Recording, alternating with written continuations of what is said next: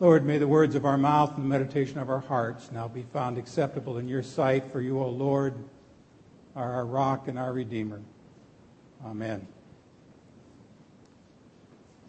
It's amazing what Christians agree on. But it's also amazing to me about the things that Christians can find no common ground.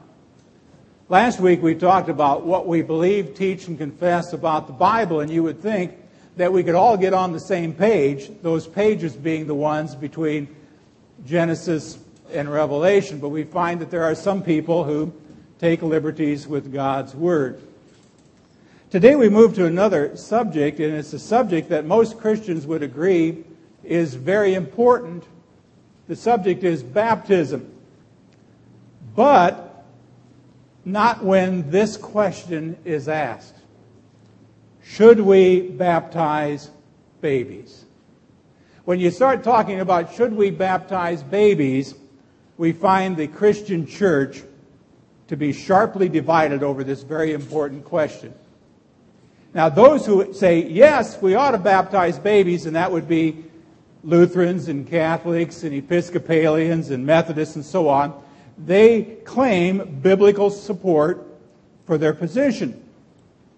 But those people who say, no, we should not baptize babies, and that would be Baptists and Adventists and many Bible churches or evangelical churches or non-denominational churches, say the reason we don't do it is because the Bible's on our side. Well, pro-infant baptism churches assert that Christ commanded us to baptize babies. The opposing side asserts that nowhere in the Bible is such a command found.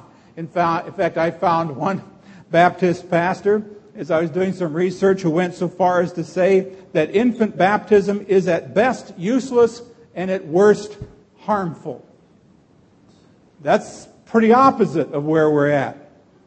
In fact, in most of those other churches, they would tend to rebaptize any people who were baptized as babies.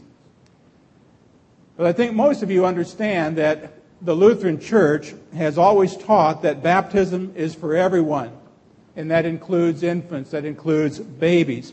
That's why we believe, teach, and confess that Jesus wants babies, actually all people, to be baptized. And I'm going to share with you this morning 5 different reasons why we believe, teach, and confess this.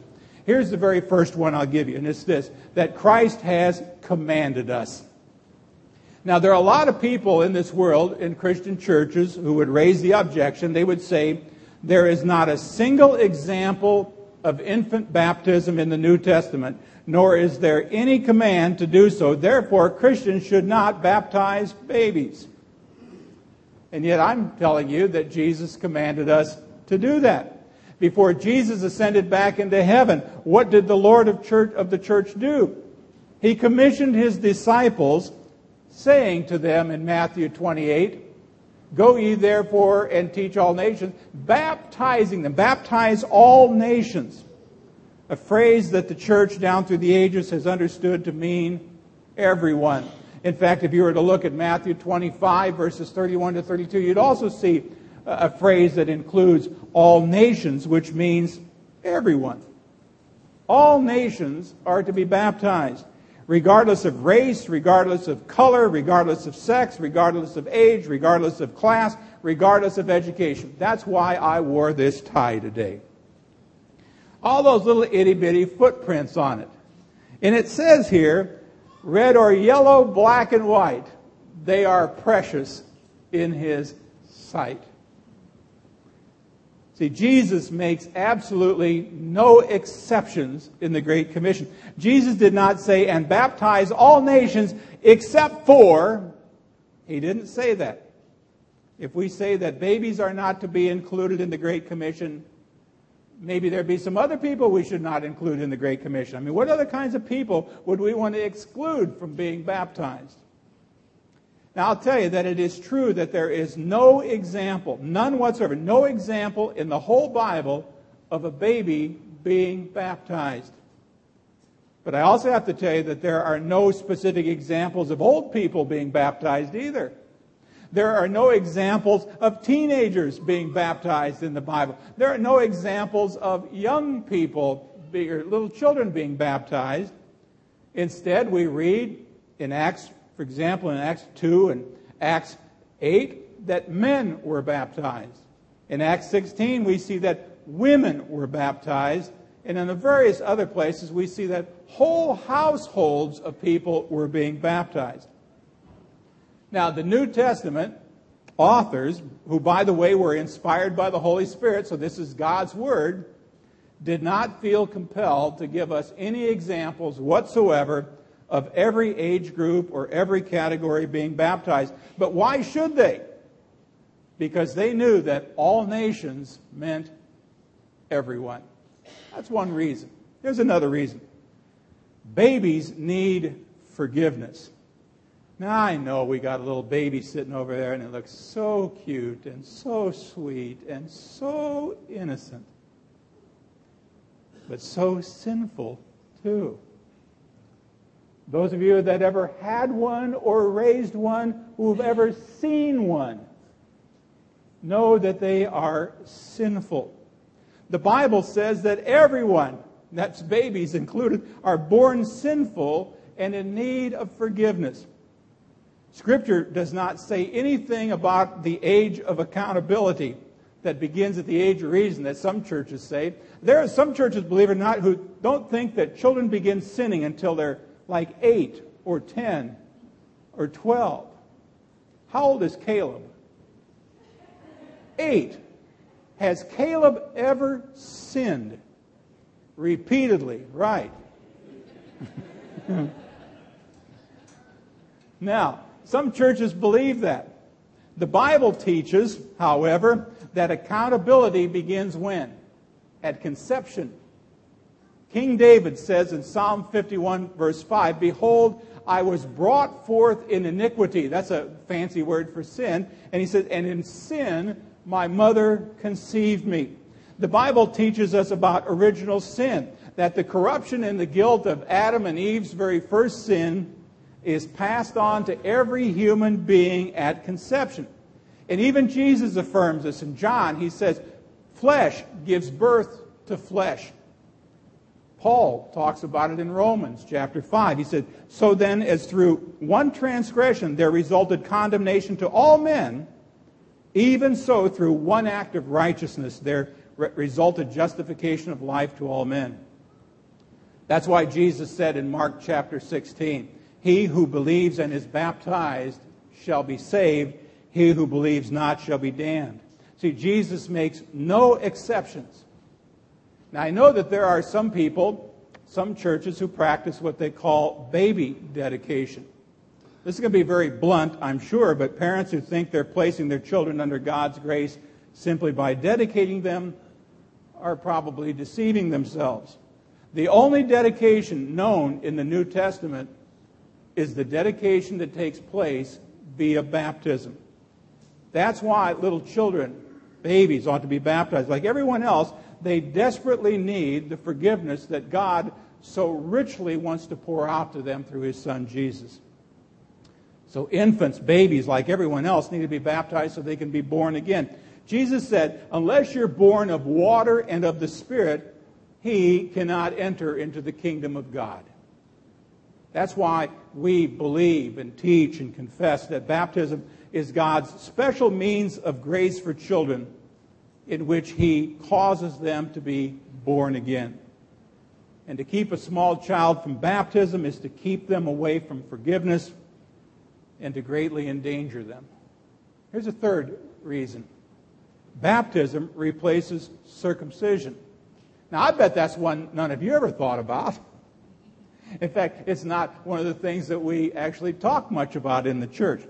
But I want to take you back to the Old Testament. If you were to go back to Genesis 17, God established a covenant relationship with His people. And a sign of that covenant relationship was that every male child was to be circumcised when that child was 8 days old. And by circumcision, that baby entered into a covenant relationship with the one true God. And along comes Paul then, in the New Testament. In Colossians chapter 2, verses 11 and 12, and he teaches us that baptism has now replaced circumcision. He writes, "In him you were also circumcised with the circumcision made without hands, putting off the body of the sins of the flesh by the circumcision of Christ, buried with him in baptism." Now, given that simple fact, friends, it would have been natural for first century Jewish believers to baptize babies, since they were very much accustomed to circumcising them at 8 days. It's also very logical that if God regarded 8-day-old circumcised male babies as members of his covenant people, he also would regard newborn babies to be members of his kingdom through baptism, that circumcision made without hands.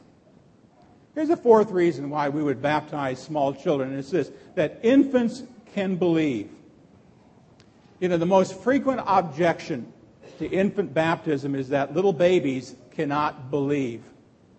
They do not, say the objection, have the intellect necessary to repent and believe in Jesus. Now, if that's your opinion, that little babies cannot believe, let me tell you who disagrees with you. Jesus. Jesus disagrees with you. Many of you are very familiar with the story in Luke chapter 18, where it says that certain people were bringing little children to Jesus so that he might bless them. We know that the disciples disagreed with that, in fact, tried to shoo the parents and these little ones away.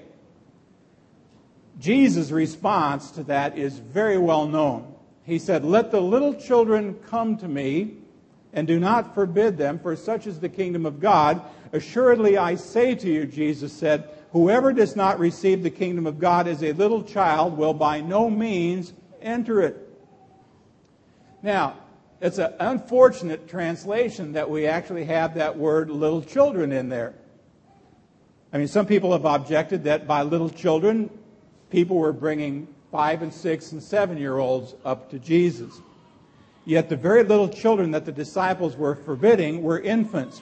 Now you might say, well, how do I know that they were infants, that they were babies? Well, very simply by going back to the original language in which the New Testament was written. And in the Greek language of the New Testament, what word is there? It said that they brought brephe to Jesus. And brephe has always been translated as infants, babies. Isn't that interesting? Clearly, Jesus had babies in mind in what he said. Now, let me ask you, does that Bible passage speak of infant baptism? No, not directly. It does show, however, that Jesus did not raise the objection that so many people do today about babies not being able to believe. According to Jesus in that passage, what is he saying? If we translate it literally, "Let the little babies come to me, and do not forbid these little babies, for of such is the kingdom of God. Surely I say to you, whoever does not receive the kingdom of God like a little baby will by no means enter into it." See, according to Jesus, these babies had what it took to be members of the kingdom of God, feeble intellect and all. "Do not forbid them," Jesus said, "for such is the kingdom of God." See, repeatedly through the Bible, Jesus teaches us that it is by faith, that's the way in which we get into God's kingdom. I mean, if I were to ask you today, how many of you are part of God's kingdom? How many of you are Christians?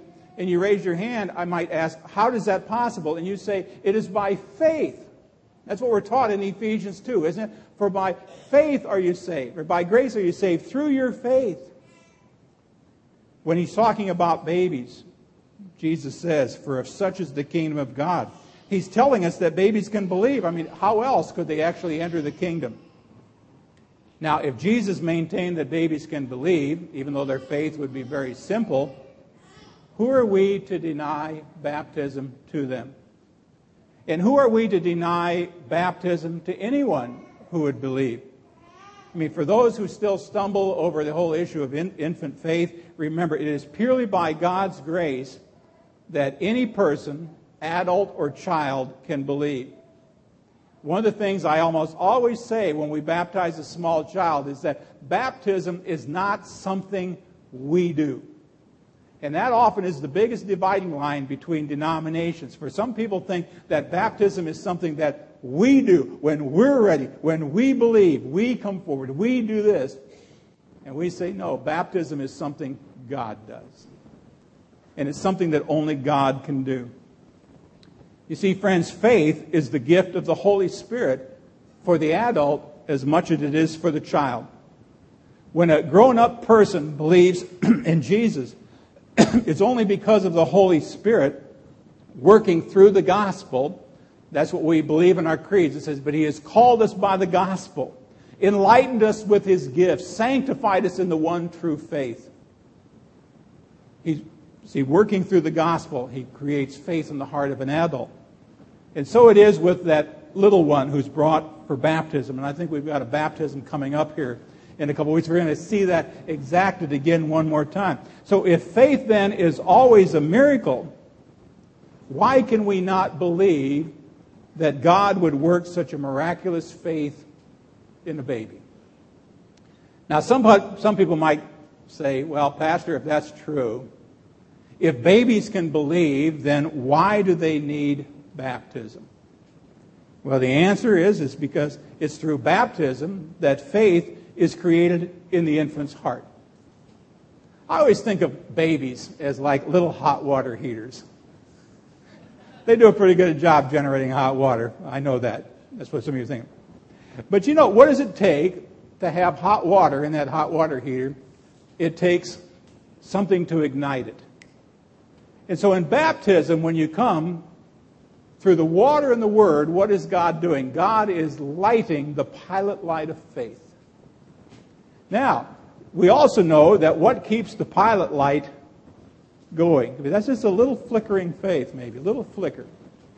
That's why we ask moms and dads and grandmas and grandpas. That's why we ask the church. That's why we ask the sponsors, the godparents, do you promise to do what? To bring them to the services of God's house, to place into their hands the Holy Scriptures, to teach them the prayers, to surround them. I'm going to ask you in a couple weeks when we do this baptism, will you do everything in your power to see to it that this child grows up to be a child of God?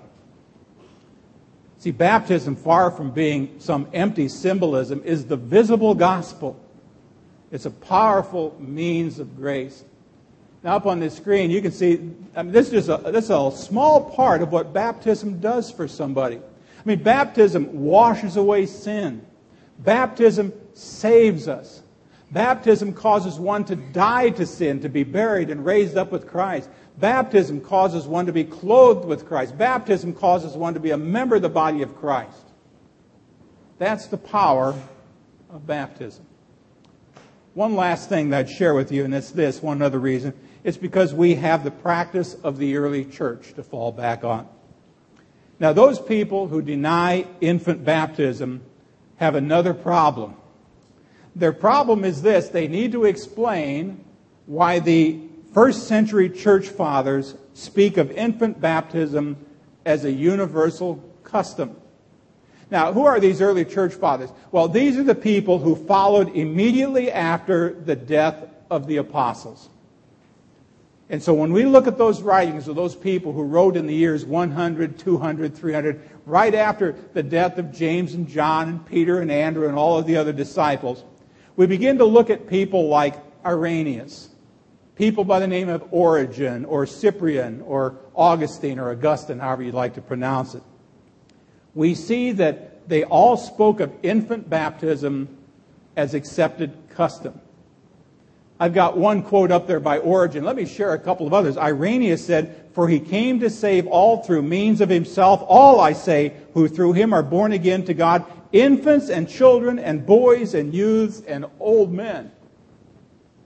Augustine said, "From the infant newly born to the old man bent with age, as there is none shut out from baptism, so there is none who in baptism does not die to sin." Or the one that I put up there from Origen.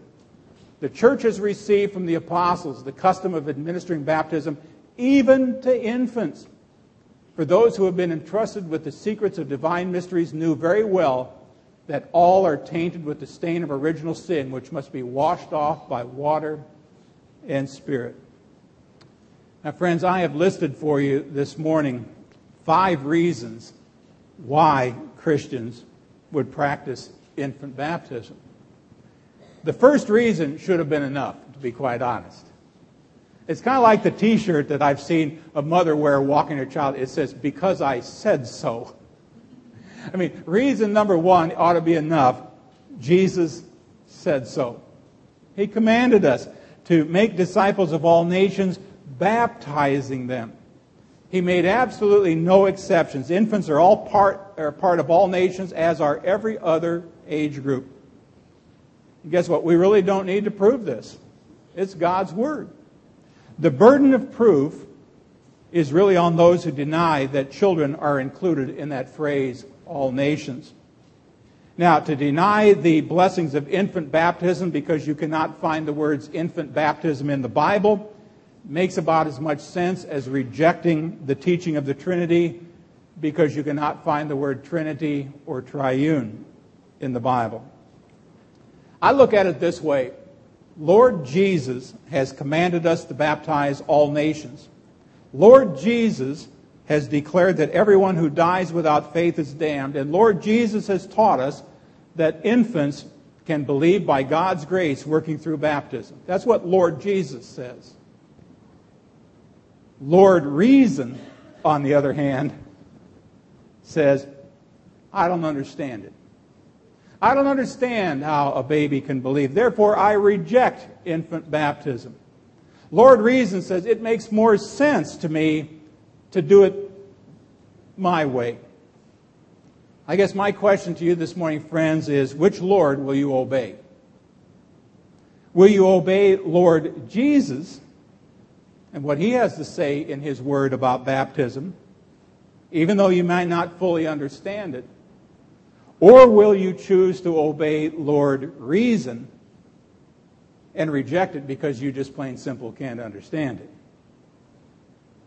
Which Lord will you obey?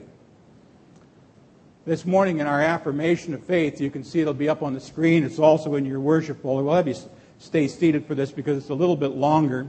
I've taken the words of what is the sacrament of baptism all about directly from Luther's Small Catechism. And I want us to read it together this morning as a way, again, of affirming what it is that we believe about holy baptism. So we begin. Now let me ask you, what is baptism? Baptism is not just plain water, but it is the water included in God's command and combined with God's Word. Which is that Word of God? Christ our Lord says in the last chapter of Matthew, "Therefore go and make disciples of all nations, baptizing them in the name of the Father and of the Son and of the Holy Spirit." What benefits does baptism give? It works forgiveness of sins, rescues from death and the devil, and gives eternal salvation to all who believe this, as the words and promises of God declare. Which are these words and promises of God? Christ our Lord says in the last chapter of Mark, "Whoever believes and is baptized will be saved, but whoever does not believe will be condemned." How can water do such great things? Certainly not just water, but the Word of God in and with the water does these things, along with the faith which trusts this Word of God in the water. For without God's Word, the water is plain water and no baptism. But with the Word of God, it is a baptism, that is a life-giving water, rich in grace, and a washing of the new birth in the Holy Spirit, as St. Paul says in Titus chapter 3. He saved us through the washing of rebirth and renewal by the Holy Spirit, whom He poured out on us generously through Jesus Christ our Savior, so that having been justified by His grace, we might become heirs, having the hope of eternal life. This is a trustworthy saying. What does such baptizing with water indicate? It indicates that the old Adam in us should by daily contrition and repentance be drowned and die with all sins and evil desires, and that a new man should daily emerge and arise to live before God in righteousness and purity forever. And where is this written? St. Paul writes in Romans chapter 6, "We were therefore buried with him through baptism into death, in order that just as Christ was raised from the dead, we too may live a new life." Let's stand for our closing blessing.